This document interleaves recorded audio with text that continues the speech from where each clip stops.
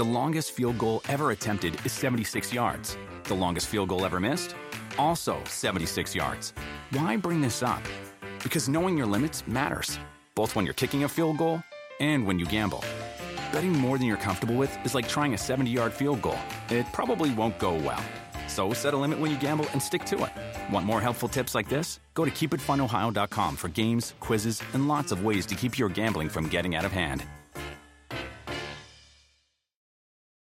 Do you want a beautiful lawn? Enter TruGreen, the easiest way to get a great lawn. Just water and mow, and they'll do the rest. Weed control, fertilization, aeration, and more. TruGreen is the official lawn care treatment provider of the PGA Tour, and they have a verified best price, which guarantees you the lowest price with no compromise on quality. You do you. Let TruGreen do your lawn care. Visit TruGreen.com, TruGreen.com, to get the best lawn at the best price with the best people. Guaranteed.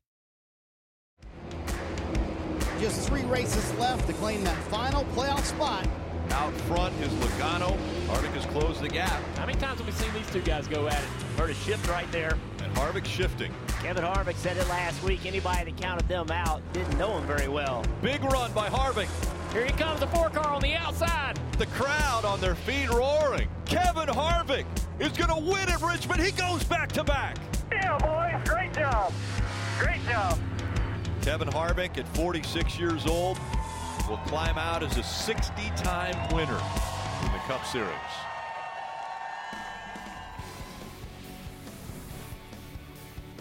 Hey everybody, welcome to the post-Richmond edition of NASCAR America Motor Mouse.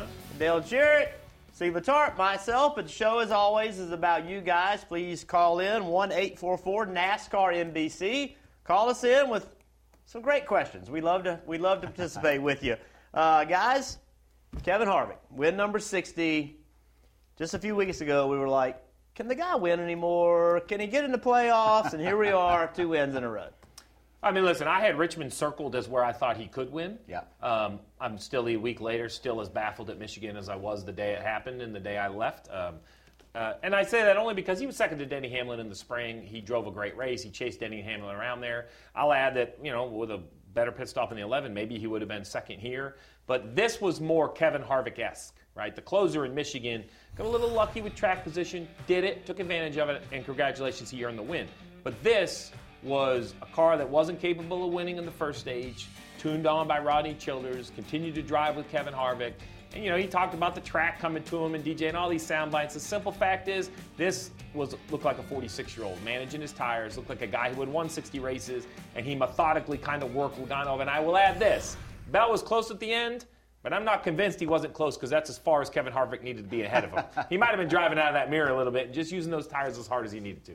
Yeah, I mean, this was vintage Kevin Harvick. I mean, at his best. We know that there are certain things that Kevin Harvick can do with a race car that maybe not everybody can. And you saw him, the pass that he made on Joey Logano was as textbook as you could do. Working.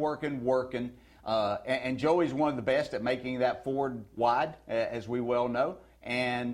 But Kevin Harvick worked him until he got Joey just leaning a little bit the wrong way. It's kind of like a defensive back with a great wide receiver. You're only going to get him for so long. And Kevin Harvick showed Logano what he wanted him to see until he was able to get the run that he wanted to the outside and make that pass. And he becomes, not just because of 2 wins in a row, because it's easy for us to jump on and say, okay, this guy becomes one of the favorites for the championship, but just everything that you've seen them overcome and where they are right now, you have to think that Kevin Harvick, knowing how to win championships, is a very dangerous man now.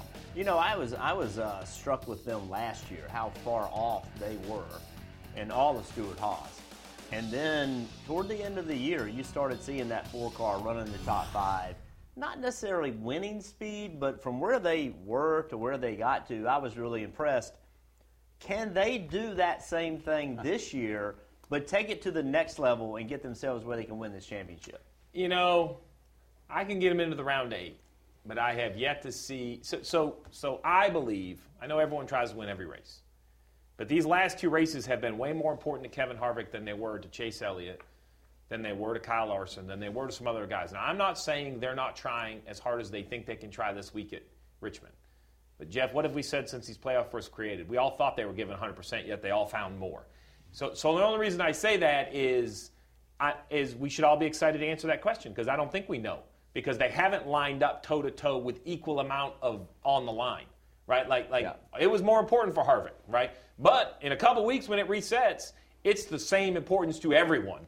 And I want to see who has more to their game. Maybe it is Kevin Harvick. Maybe he is at the top right now, but I'm not ready to rule out.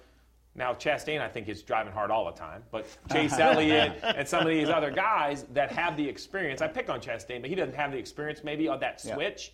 I think Chase Elliott does. I think Kyle Larson does. I think some of these guys do have a playoff level. When I sat down earlier today and I started out to write down who I might put in the championship for. And the only two, without putting Harvick in there, that I could come with are Chase and Denny Hamlin. And there's nobody else that has shown me it, not even Kyle Larson. Yesterday, I thought that we might see someone in Kyle Larson and this team might start their more consistent running up front, and didn't see that from them. And I know there's a lot of different type tracks when we get to the playoffs, but I can't put him in there right now. I can only literally come up with 3, because I'll throw Harvick in there right at this point. Hey, and listen, I'll go even more. Right, this 15 winners. Why are the playoffs going to be different than the regular season? Yeah. I only say that because we're kind of asked to handicap this each week. How successful have you been? Because I haven't been very successful in who I thought was going to win the race. The variety has really thrown me a curveball. You know, the thing about Kevin Harvick is Rodney Childers, I think, is, based on his comments, has started to embrace this car, started to embrace the fact that this car does have opportunities for him to work his magic. They made a pit crew change a couple months ago. When they made that change, the pit crew got really good. Where's the weak point? Yeah. Where's the weak point? And so that's the thing that interests me. But as we said, this show is about the callers. Our first caller today is Mike. Welcome to the show. Hey, Jeff, Dale, and Steve, thanks for taking my call. I was just wondering, is Kevin Harvick now a serious championship contender? Well, I'm going to say, we were just having that conversation. My answer is yes. I'm a simple yes for a lot of reasons. Experience, want to. They got speed now. So, yes, I'm 100% yes, a serious contender. Kind of like what DJ said over there. I believe that there are 8 or 9 that are going to fight for that round to 8, and that round to 8 is going to be breathtaking, because I think it's going to be toe-to-toe of who. I don't think Kevin Harvick and Rodney Childers have the firepower of some, but I also think they make less mistakes than most. Yeah. Right, so that's what I think it comes down, right? Because do I think Denny Hamlin can outrun Kevin Harvick toe-to-toe most weeks? I do. Do I think Kevin Harvick and his pit crew can lose more races? I do. So, what's it going to look like? Is it going to be performance, or is it going to be execution, right? And we don't know. Every playoff is different. Yeah, and I think there's one other thing that I look at, and not that this can really be a factor.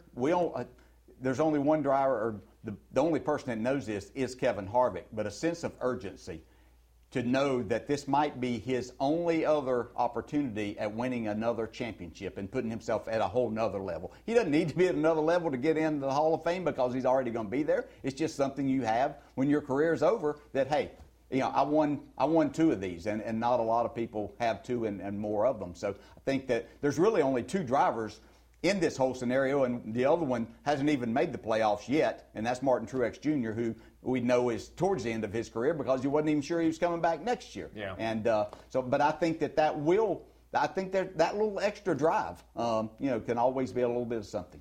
There's only one in this room that has 1. I know, that's what I was getting ready to say. Our frequent flyer, NASCAR. How are you today? Hey, good. I want to tell you, Jeff, I can't say enough about the piece you did with Colby yesterday. That was excellent. I think there might be some crew chiefs and drivers that might want to call her to get the feel, but excellent piece on that. Good work with that. Now, I know we need probably a little – you talk about consistency, and I think from Penske camp, a little bit more. But is this the thing, as you said, with Ford? Is Ford finally not just? I mean, obviously we've seen it from Kevin, but we talked about Ford performance, comers and goers. Could this be the right time? Could Ford as a whole be starting to figure this out, get the pieces and parts together to where Ford can finally show Toyota and Chevy, hey, we're in this battle too? Well, the results would say yes, but I have a feeling there's more to the story. I'm not ready to concede. So look, I made a career out of looking at the hard truths, not the result. And the hard truth was, until of a very unique situation at Michigan, the first Ford was in 6th.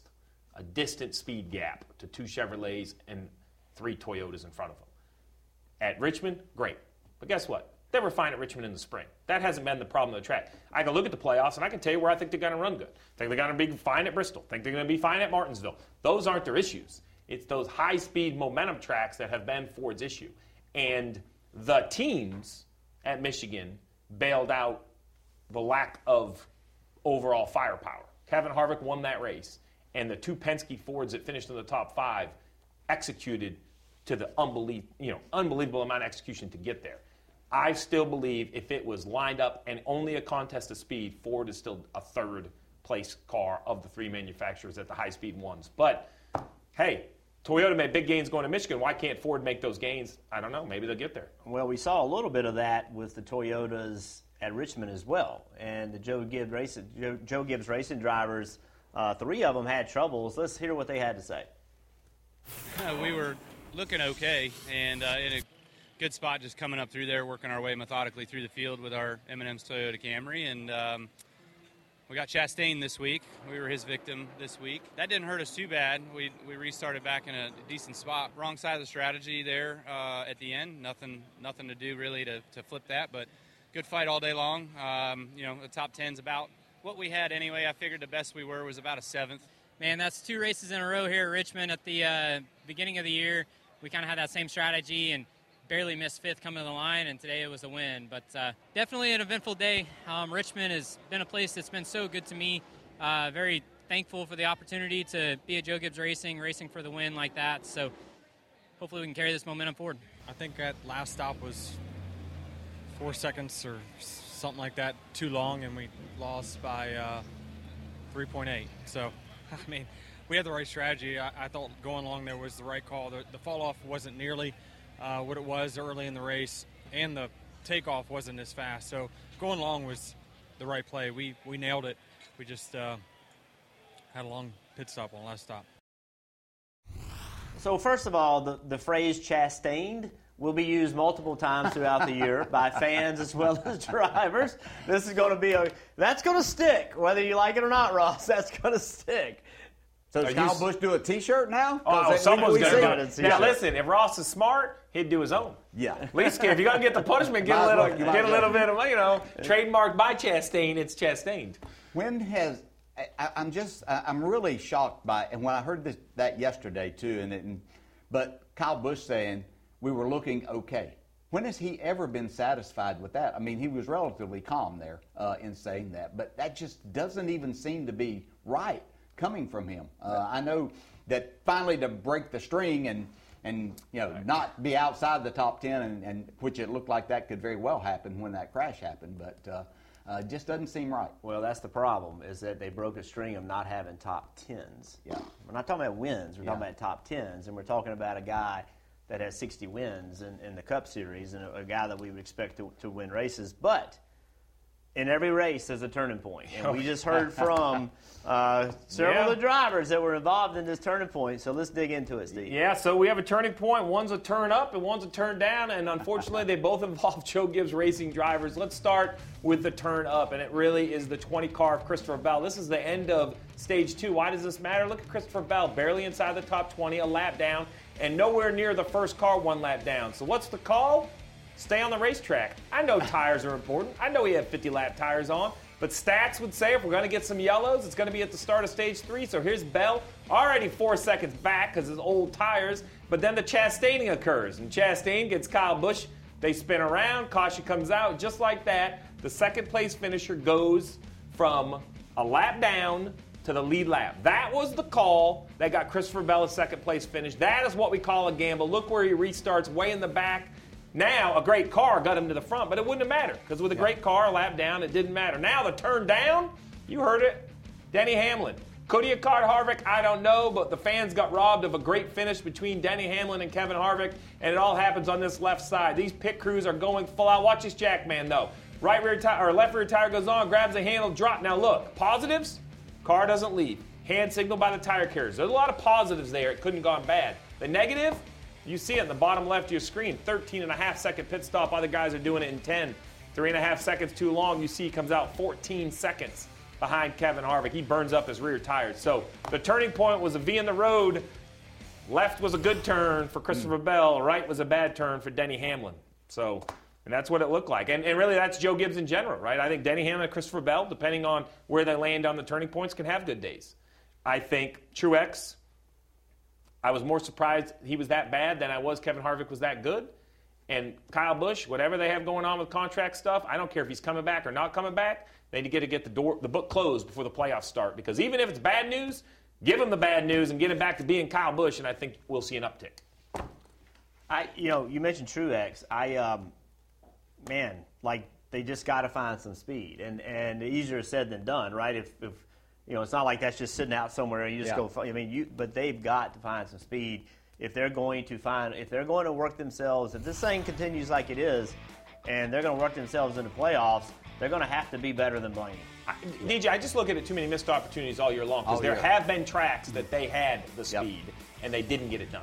No, and there's more discord there than just not the speed. I mean, obviously that creates a lot of other things. It creates how you might go about running and calling the race, and I think that has got him a few times. And sometimes you're in the wrong place at the wrong time. I mean, he was riding around there, and the 47 misses pit road and runs into him. I thought for sure he was going to get a flat left rear, and then that was just going to take him out. But it has been nothing smooth about them at all. And they even had a period of time there to where they were listening to see was Martin Truex Jr. coming back next year. So they've had so much there, but they're down to the end here now. It's as I've heard rumors that they were a lot better. I think they did part of the tire test at Watkins Glen too, and things might have gone better there for them. But and I know he's won road races before, but I don't see it. So we getting down to saying his only chance is going to be to get his first super speedway win in a Cup car at Daytona in a couple of weeks. The other thing is Blaney's going to have an immense amount of pressure on him because if Blaney makes a mistake, Truex doesn't necessarily have to outrun him. They're close enough in points. Yeah. And you're going to Watkins Glen. There's only one way to run fast. You have to attack the racetrack. There is no other way. And then you go to Daytona. Well, you can be minding your own business at Daytona and end up on your roof down the back straightaway. So, there's even though Truex and his team aren't performing like we think they should be able to, that does not let Blaney off the hook. How do you run Watkins Glen, though? This is a head scratcher for me. Points. 26 points. So if you're Ryan Blaney, so let's flip it. If you're Truex, in my opinion, you have to show enough speed that the 12 car has to chase you on strategy. My point is, if we all know, right, in the first stage you go, man, Truex is fast. If he gets track position, he can win this race. The crew chief of the 12 is going to see that, and he's going to call the race, in my opinion, chasing Truex. Do you pit before the end of the stage? Do you not, right? Because I can't let him win the race. But if Truex goes there and he's just mediocre, it's more than just being mediocre. You allow the 12 car at this point say, hey, we're going to stay out, score some points in stage one. You just take the pressure off. It's so much easier to call the race. I'm looking at this as a crew chief standpoint. If I know the 19 doesn't show race-winning speed, I am doing what I'm going to be Pac-Man. I'm going to be gobbling up points in every stage. But if he comes out there and I'm like, oh, my goodness, he might be able to win, then I'm going to call a strategy to try to at least keep him from winning. Well, how about if Chris Buescher goes and has a weekend like he had at Sonoma where he was fast from the get-go and ran up front all day long? Let's just say that he goes there and is leading the race. Do you change your strategy then? So if I'm the crew chief of the 12, I am only trying to make sure I beat Martin Truex Jr. on points. And if somebody else wins and eliminates me, then we should have won. And I just think we're too far in. How about this? I don't think you can stand on both sides of the line. You're going to decide if you're racing everybody or if you're racing Truex. And I would go in and I would lead the team, and I'd be okay if I was wrong. And you're right, Chris Buescher could prove me wrong, but I would tell the team, guys, we are racing Martin Truex Jr. You guys just witnessed what it's like to be a crew chief and driver. Monday, we're 24 hours after the race, and we're on to Sunday. Like, that's what it has to be. James, join us. Save me, please. Hey, guys. Thanks for having me on. So I was just going to ask you guys, you're talking a lot about the Gibbs drivers and their run-ins with Ross Chastain. Where do your opinions stand on that incident Sunday where, in my opinion, I kind of saw Ross Chastain staying in the middle and giving Ty Dillon room on the inside and Kyle Busch not necessarily realizing he's there and coming down. So I wanted to know where your opinions landed on that and whether or not the Gibbs drivers are being too harsh on Chastain over the radios briefly after that. Well, so here's my opinion. I feel, certainly Ty Dillon was underneath Ross Chastain.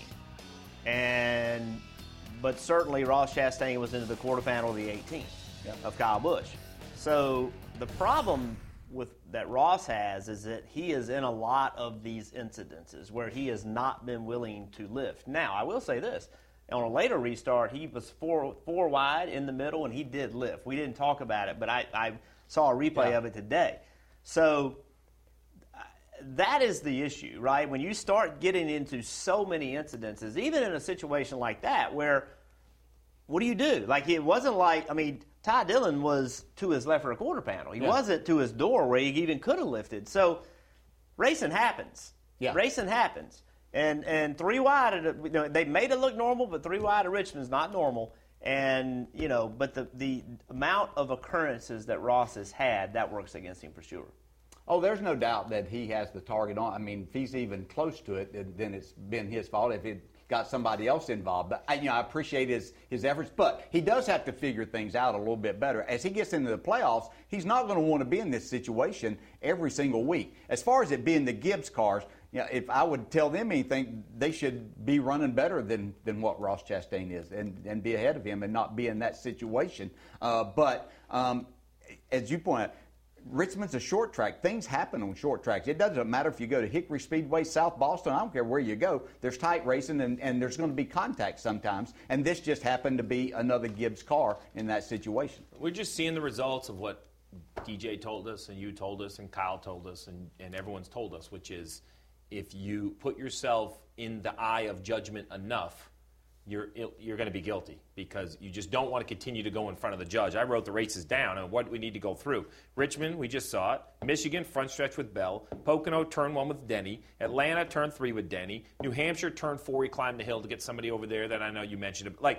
I'm not even saying these are all his fault, but I just listed 6 of the 8 races that we've covered here on NBC, and he has been hit or hit somebody in all 6. I didn't even get to the 2 road courses where I'm not going to say anything because everyone hit everyone at Indy, so he gets a free pass. But that's really the point is, it's a great question that James brings up here, whose fault it is.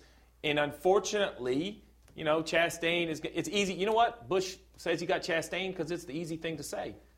Right? Because everybody's going to be like, yep, sure you did. Everybody in the garage is going to say, yep, you sure you did. What? I will say one thing. Kyle Busch could say he got Chastained with a win. But be very careful because that guy that Chastained you, he's got 2 wins. And he might Chastain his way all the way into the playoffs or the top 4 of the championship. So all these drivers can have an opinion, and that's great. But I remember when you were told you were running too hard, and then Jeff Gordon told somebody he was running too hard. I'm not saying I love the way he does it, but he's won 2 trophies. Yep. Well, this is the way he's going to do it. That's my point. I don't think he's going to back off. Right. He has more starts in the top 3 series than Kyle Larson. He ain't changing. He ain't changing. So, hey, you got to be what you got to do it the way you think you got to do it. And his owner's good with it? His owner's good with it. Roll on. Well, there are a lot of drivers in the race. A really fun race. We were concerned about. We haven't seen great racing in Richmond. Well, we saw it this past weekend. When we come back, we're going to hear from several of them. The longest field goal ever attempted is 76 yards. The longest field goal ever missed? Also 76 yards. Why bring this up? Because knowing your limits matters, both when you're kicking a field goal and when you gamble. Betting more than you're comfortable with is like trying a 70-yard field goal. It probably won't go well. So set a limit when you gamble and stick to it. Want more helpful tips like this? Go to keepitfunohio.com for games, quizzes, and lots of ways to keep your gambling from getting out of hand.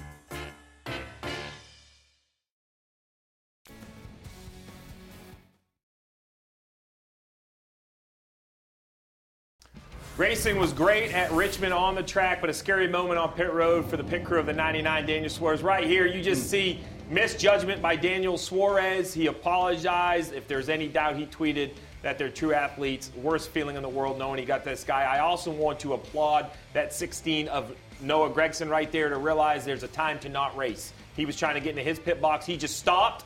He didn't know what was going on. He saw guys out there.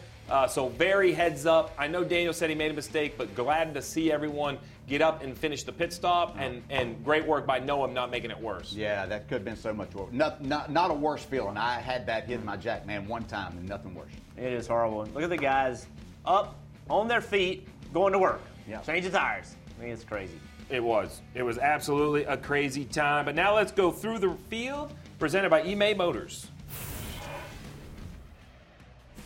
Just normal Richmond, just more confusion, I feel like. So I've been here, and, you know, you have cars like that where it's not really driving very good, but you're moving forward.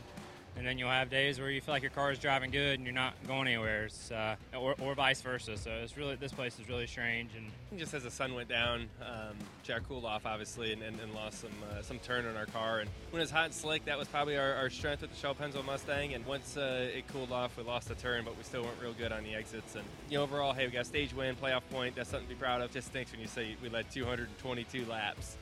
Not the right one. The first couple runs of the race, we were so fast. We drove from 32nd all the way up into the top 5. As the pace picked up when the track cooled off, our car just wasn't as good. I couldn't get the car to rotate like I needed to, and just couldn't quite carry the speed a few of those other cars could. We need a win, but to still run good is a great confidence boost. We got 2 weeks to go get it done.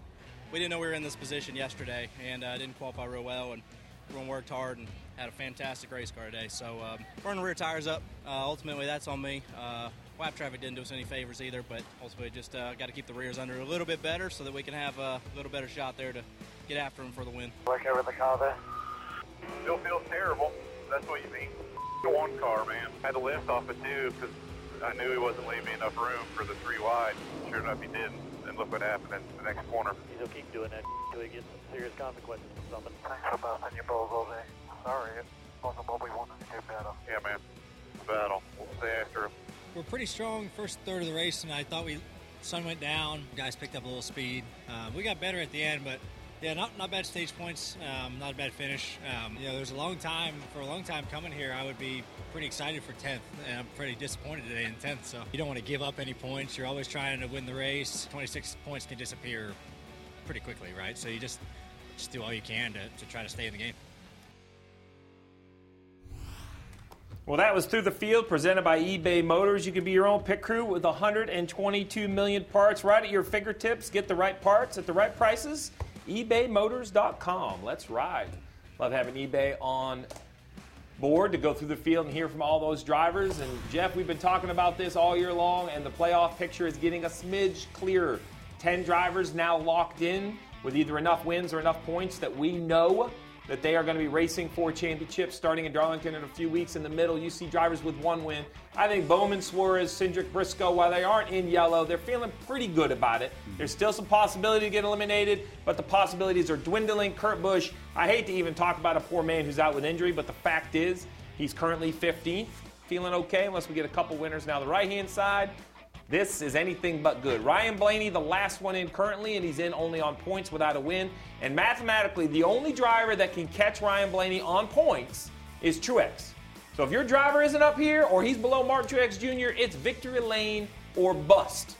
So I think we have to start with Blaney. Plus 26, ran pretty well. He has, I don't want to say he's hated Richmond, but I don't think he has run well and doesn't have a lot of confidence there. I saw an improvement at Richmond. He scored enough points, a place where I thought Truex was going to gain. He actually lost in the point standings.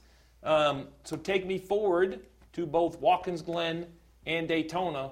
Ryan Blaney? Is he thinking run good, run bad, don't worry about it, do what you do? As a driver, how would you approach it? Well, you've already got him running for points a while ago in segment one of our show here, so he got no choice. I think that's a terrible strategy in my mind as a driver, driver. You know, I don't want to be told that's what we're going to do. It may come to that. I just know that there's a long, long list of drivers that not only have a chance to win at Daytona, but have won at Daytona that haven't won yet this year. And when you put that there and you throw in some others that haven't even won at Daytona but know they're going there and have that opportunity to win, I don't see how you can race for points at this point in time. So I would be doing anything and everything. Blaney is a good road racer. You know, and maybe Watkins Glen isn't his place, but I've seen him get the job done. He had a great race, and they pulled some strategy at Indianapolis that I really liked to get them up there. So I would have him going. I would have him going for the win. Hey, so I'm going to jump in, though, because this is my point on one thing. This is why drivers and crew chiefs need to have these talks during the week, because if we were a team and he just gave me that conviction on Tuesday, he could sway me to go the other way because, you know, I have my opinion, but he's the other half.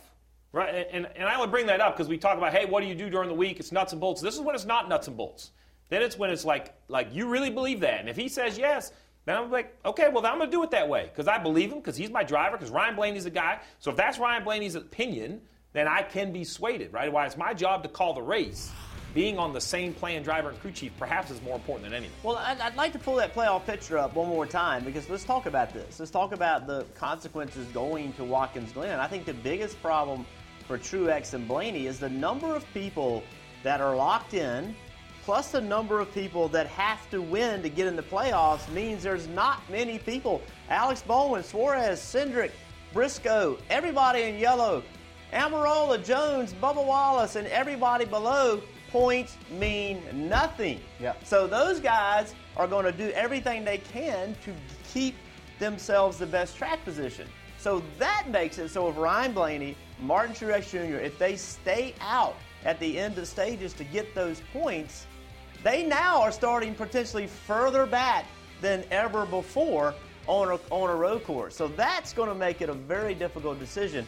Going to Daytona, who knows what's going to happen? Yeah. Like it's one thing to go say, hey, go get as many points as we can, go get stage points. Well, 38 others are thinking the same thing. And so at Daytona, you're going to have you're going to have so many people that have something to gain and very few that have anything to lose. It's going to make the risk factor go way up. I don't know how you call it. I think if you're Truex, when you go to Watkins Glen, Martin Truex Jr., wasn't long ago we were saying he was the best road racer we had.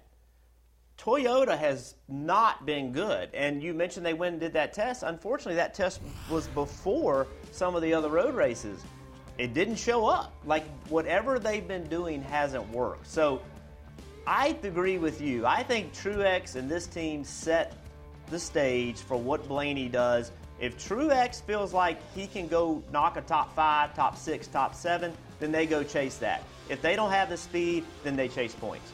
I think it just all depends on how you're running and what track position you have. And that's really the key, right? Because this is what I love about strategy, is they have these computers. But what everyone else does is more important sometimes than what you do. Mm-hmm. So you just have to get a feel. And the other thing about it's kind of like it comes to a crescendo. It's a moment. Like, you're going to take 4 to go, and next time around is 3 to go. And if you don't pit, you ain't pitting. Because, it isn't this, we could talk all week, and you could talk all morning, and you could qualify, and you can run, and everything can happen. And then you have about a, 50 or about a 65-second lap at Watkins Glen where you better make your decision because he's coming back around, and you're going to have to live with that decision. And that's what makes it so good. I think some of that decision is going to be all the guys in front of him, but names we haven't mentioned. Well, you did, but other name. Chris Buescher, he said that he felt like he had a chance to win Indianapolis until his car was on fire. He ran great at Sonoma. Michael McDowell is having a career year. Mm-hmm. I haven't seen winning road course speed out of McDowell yet, but if he gets track position, I'm not sure somebody can go past him. Right. The one name I will say that could be everyone's best friend, or at least Ryan Blaney's, is A.J. Allmendinger. I think he can win this race. He's ineligible for the playoffs because he runs part-time. Him and everyone in yellow is basically Blaney's best friend. He's like, hey, old buddy Joe Logano, if you could just go win, it would help me out. So it's going to, and I will also say that we're going to a racetrack that other than COVID, we have been going to for decades. Like, this is not new. This is Watkins Glen with a new car. Like, I can't wait for this track on this car because it's the super speedway of road courses. Yeah. Turn 1, the bus stop, and into turn 7, the biggest braking zones there is, the carousel, the runoffs. Are they still going to use the runoff? Is that going to tear I have a lot of questions about how you operate the car around this track in general. Yeah, the bus stop I'm hearing the bus stop is going to be faster than normal with this car, is what they're all projecting. So hold on. I mean, if you try to carry more speed in there, I mean, good luck with that. I mean, I know it's Monday and we're talking about Watkins Glen, but with this point battle, that's what matters. The next race is, I mean, what's done is done. The next race is what matters. I think the one thing that I've thought about at Watkins Glen and the way to make speed there, and you talk about through that chicane, the bus stop there, is driving straight over that first set of curbs that are there. How much can the parts and pieces withstand that every single lap if that's what you're going to do? And you talk about all the time how hard you have to drive these cars and attack to make them actually drive better. Can it withstand? Because, I mean, the launch with these things, how much can it take in doing that? So I just wonder about the reliability of it if that's the way that you're going to make your speed. The other thing is I'm curious about the shifting off the carousel. Oh. So when you let a long right-hander down the hill, you got the curbs on the left side. Those curbs are like da-da-da-da-da-da. If the gearing is such that you have to shift over those curbs, that breaks some stuff. Wow. In my experience. I'm going to sleep good. I'm a TV guy. Well, hey, listen, we got a lot of questions about Watkins Glen. We got a little bit I want to look back on at Richmond, and who better to talk to than Chris Buescher. Man's had an eventful year. He's been on fire once, upside down once, and close to victory lane a few times. We talk to Chris next. The longest field goal ever attempted is 76 yards. The longest field goal ever missed? Also 76 yards. Why bring this up? Because knowing your limits matters, both when you're kicking a field goal and when you gamble.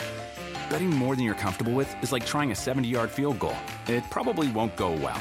So set a limit when you gamble and stick to it. Want more helpful tips like this? Go to keepitfunohio.com for games, quizzes, and lots of ways to keep your gambling from getting out of hand.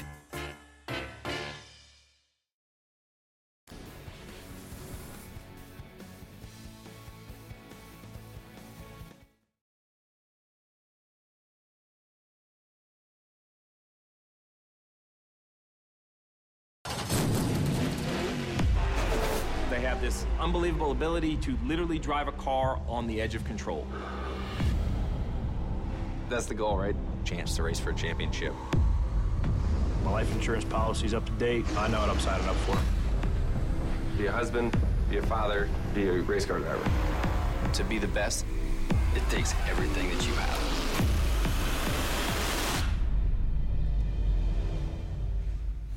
Starting in September, that's going to be awesome to watch. A little behind the scene of all the chaos that happens when you're leaving the races, going to the races, and even after the races. Chris Buescher's joining us right now. Good finish. Had a good opportunity to win this weekend. Thanks for joining us, Chris. Yeah, absolutely. It's definitely my best go at Richmond through my career. It's a place where I've been pretty vocal about not caring for very much, and just a single season's got me changing my tone real quick here. Chris, I really want to talk about this season, right? So it's real pop. You know, everybody knows the story. You got Brad Keselowski joining. Not only is your teammate, ownership group, now RFK. I know he brought a lot to the table, but in the recent weeks with the Kyle Busch news and all that, he doubled down, tripled down, quadrupled down about his belief in you behind the wheel, his belief as you as their driver for the long term.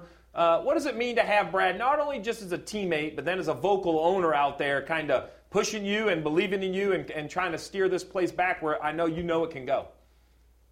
Yeah, it's been big. I've learned so much from Brad already, but continue to feel like every week at this point. To have a champion of our sport come in and really fire off into the next chapter of his book on the ownership side and the driver side of it at the same time. It's been something special to have him around, be able to lean on him for a lot of different things.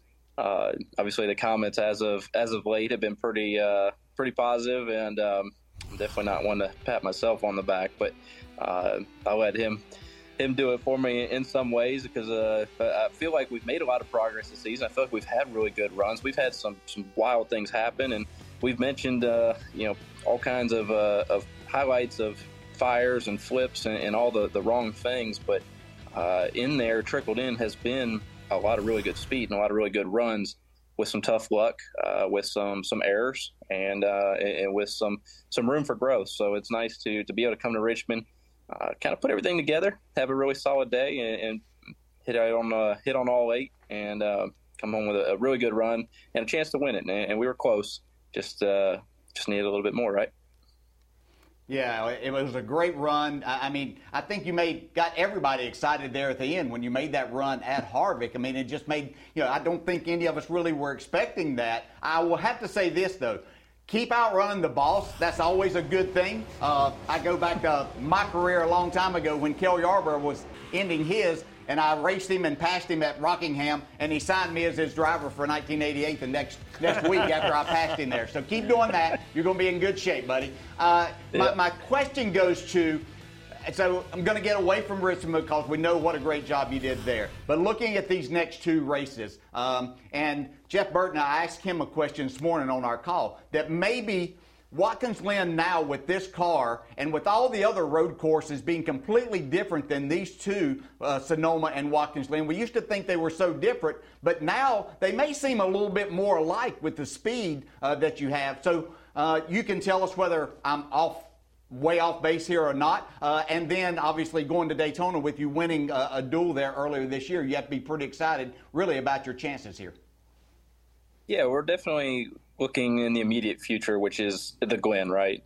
Daytona, we got to that point last year where we had to put our entire regular season on one race, and ended up coming up just one spot short at the end, and came back and Jimmy Finning was the one to say, it's not fair to put an entire regular season of work and opportunity, put it all down to one race and expect that to be your shining moment right into the playoffs. So that being said, we've had a year that is worthy of being in the playoffs this season, and I truly believe that we're trying to constantly get it better and really put the results together. But we're looking at the Glen as a place that we've had really good road course speed, and I guess on the good part about that is not only is it a place that we can tie in some of the different areas of these other racetracks, but also that it is a racetrack that we got to do the tire test at. So we came back and learned a whole lot of things from that test that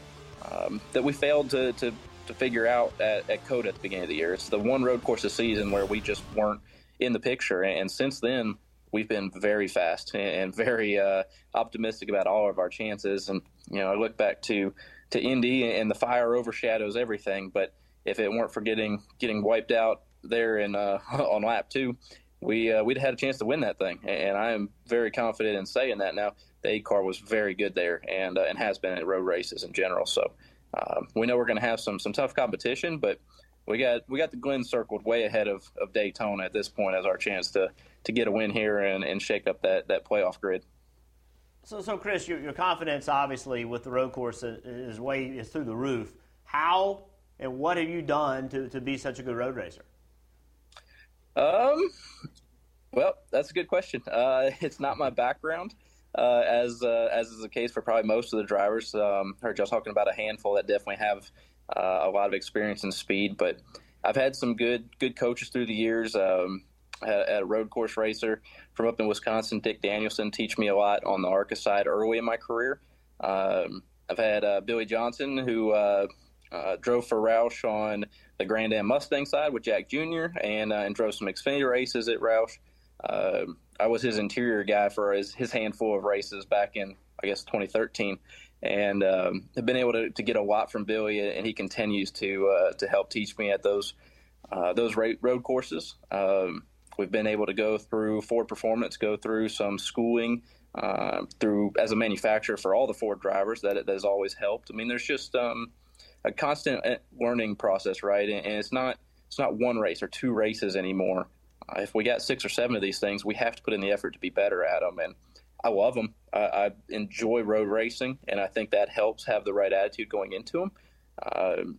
I think that success makes you like stuff more, just like Richmond. I like it a whole lot more right now after 2 good races, but I think it's just a matter of embracing that is something different, and you got to have a different mindset going into them. So don't mistake what I'm saying. I don't want to go road racing every week, but 5 a year is just fine. No, listen, I totally agree. I think we're getting a good mix of speedways, road courses, and that kind of brings me to my question, right? So I know the playoffs are looming, and that's the storylines, but I want to talk globally because, in my opinion, whether you make the playoffs or don't make the playoffs, this has been an impressive year for RFK and specifically the 17 car and what they've done. So take me kind of into the meetings, right? What is the next evolution? I know the playoffs are here, and I don't mean Watkins Glen or Daytona. I mean, when you look globally, what are the tracks you're just not as successful at as you think you should be? Is it, a car concept? Is it more execution? Like, what are you guys really trying to improve on at more of like a monthly or quarterly basis? Yeah, so the playoffs are the talk right now, and we're going to have to get through that. But on the broader picture is, all right, how do we improve our mile-and-a-half program? Short tracks have not necessarily been our strong suit, and they've been really, really good this year. Before we went to Richmond the first time, if you'd asked me what tracks we really were focused on and needed to get better at, that was the one. And to come out of there and be get a third place finish and be contending for that win, that's huge for us. That's a huge step in the right direction. I think what we've seen is maybe the results don't show it every week, and to the casual fan it's probably a little bit more difficult to see, but we've had great progress the last 4 months. We've had speed at all kinds of different racetracks.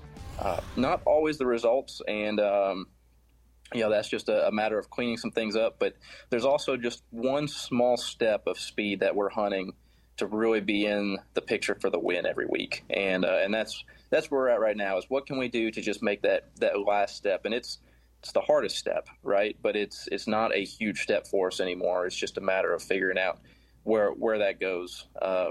Is that in setup evolution? Is that in car builds?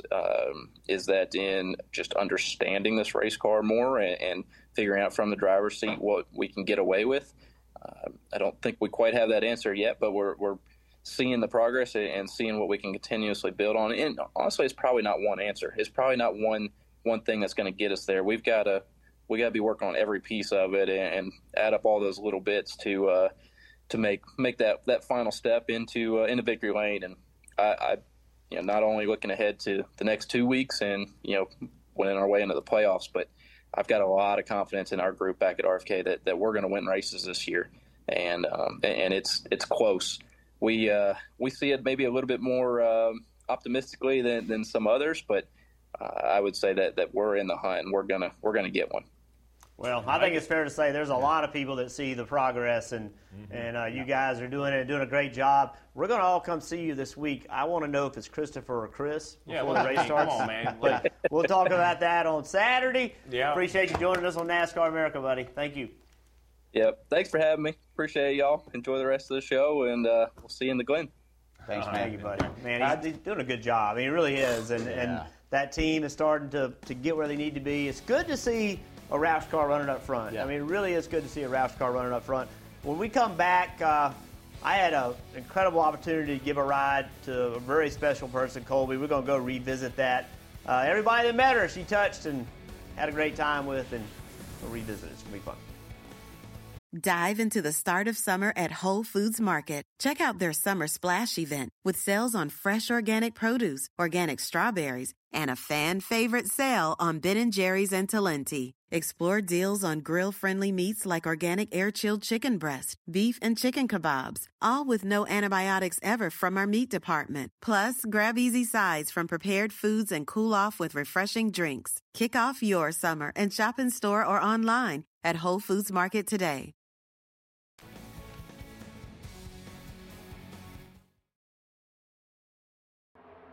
When you say race car, I hear the noise. I do not visualize NASCAR. For me, it's all about the sounds, the smells, the texture, the atmosphere at the racetrack.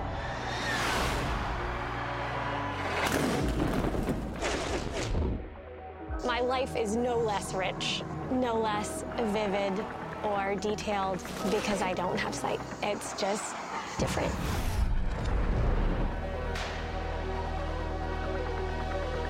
Jeff Burton. It's so nice to Nice meet to meet you. you. How are you? Oh, I'm great. Oh my gosh, I'm thrilled to be here. Do you want to come over here and check this thing out? Sure. Can I lead you? Yeah. Come on. The screen is different. It has square holes, and there's round holes on the front. This is that single lug nut that you keep hearing about. Much larger than I was expecting. Oh, really? Yeah. So this is the rear window. Okay, the rear window goes all the way to there. That's the beginning of the roof. Semi-rectangle. Okay. There's a little bit of rounding on the end. Yeah. If we're not careful, you're going to take my job because you're doing a lot better job of describing it than I am. All right, Kobe, here we go. I want you to walk me through this. I'm going to shut up, and I'm going to let you talk. And everything you're feeling, smelling, hearing, I want to hear it, okay? You're going to take my job. You're the analyst. Okay. All right, here we go. So we're accelerating. Pitch of the engine is getting much higher. And we are on the front stretch. We curved to the left, went straight for a little bit. Now we're curving back to the left. My body is still angled to the right. You can really feel those G-forces right now. And how grippy the car is on the track. We're decelerating into another turn. I'm going to turn this car off so we can hear each other. Okay. To me, what makes the best race car drivers is what they feel. Yeah. And so what you're feeling already, to me, is fascinating. Because you have a better sense of feel the first time you ever sat in a race car than most people ever will. You did awesome. That was, I don't know that there are words to describe that. That was, I will say, memorable. You're awesome. Can I give you a hug? That was so much fun. We're the blessed ones for having you here. I mean, I'm serious. You could teach some young drivers some things about what they're feeling. You cannot be too detailed. Even if you just use one word that's different, you know, that can sometimes just make that light bulb go off for me.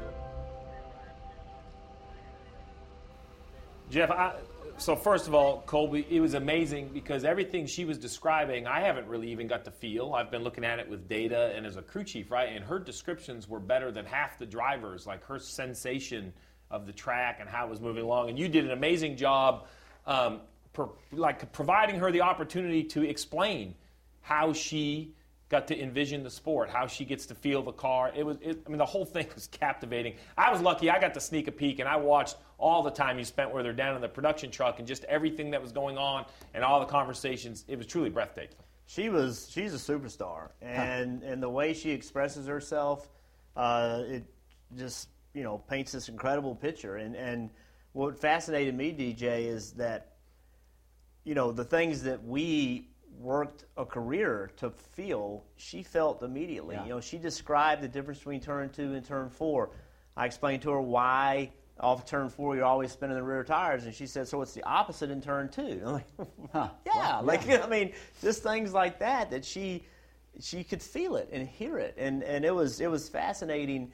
As it was an eye opener for me to understand that maybe if I could have used all my senses better as a driver, I could have performed better, because she was feeling things immediately that it took me a while to understand.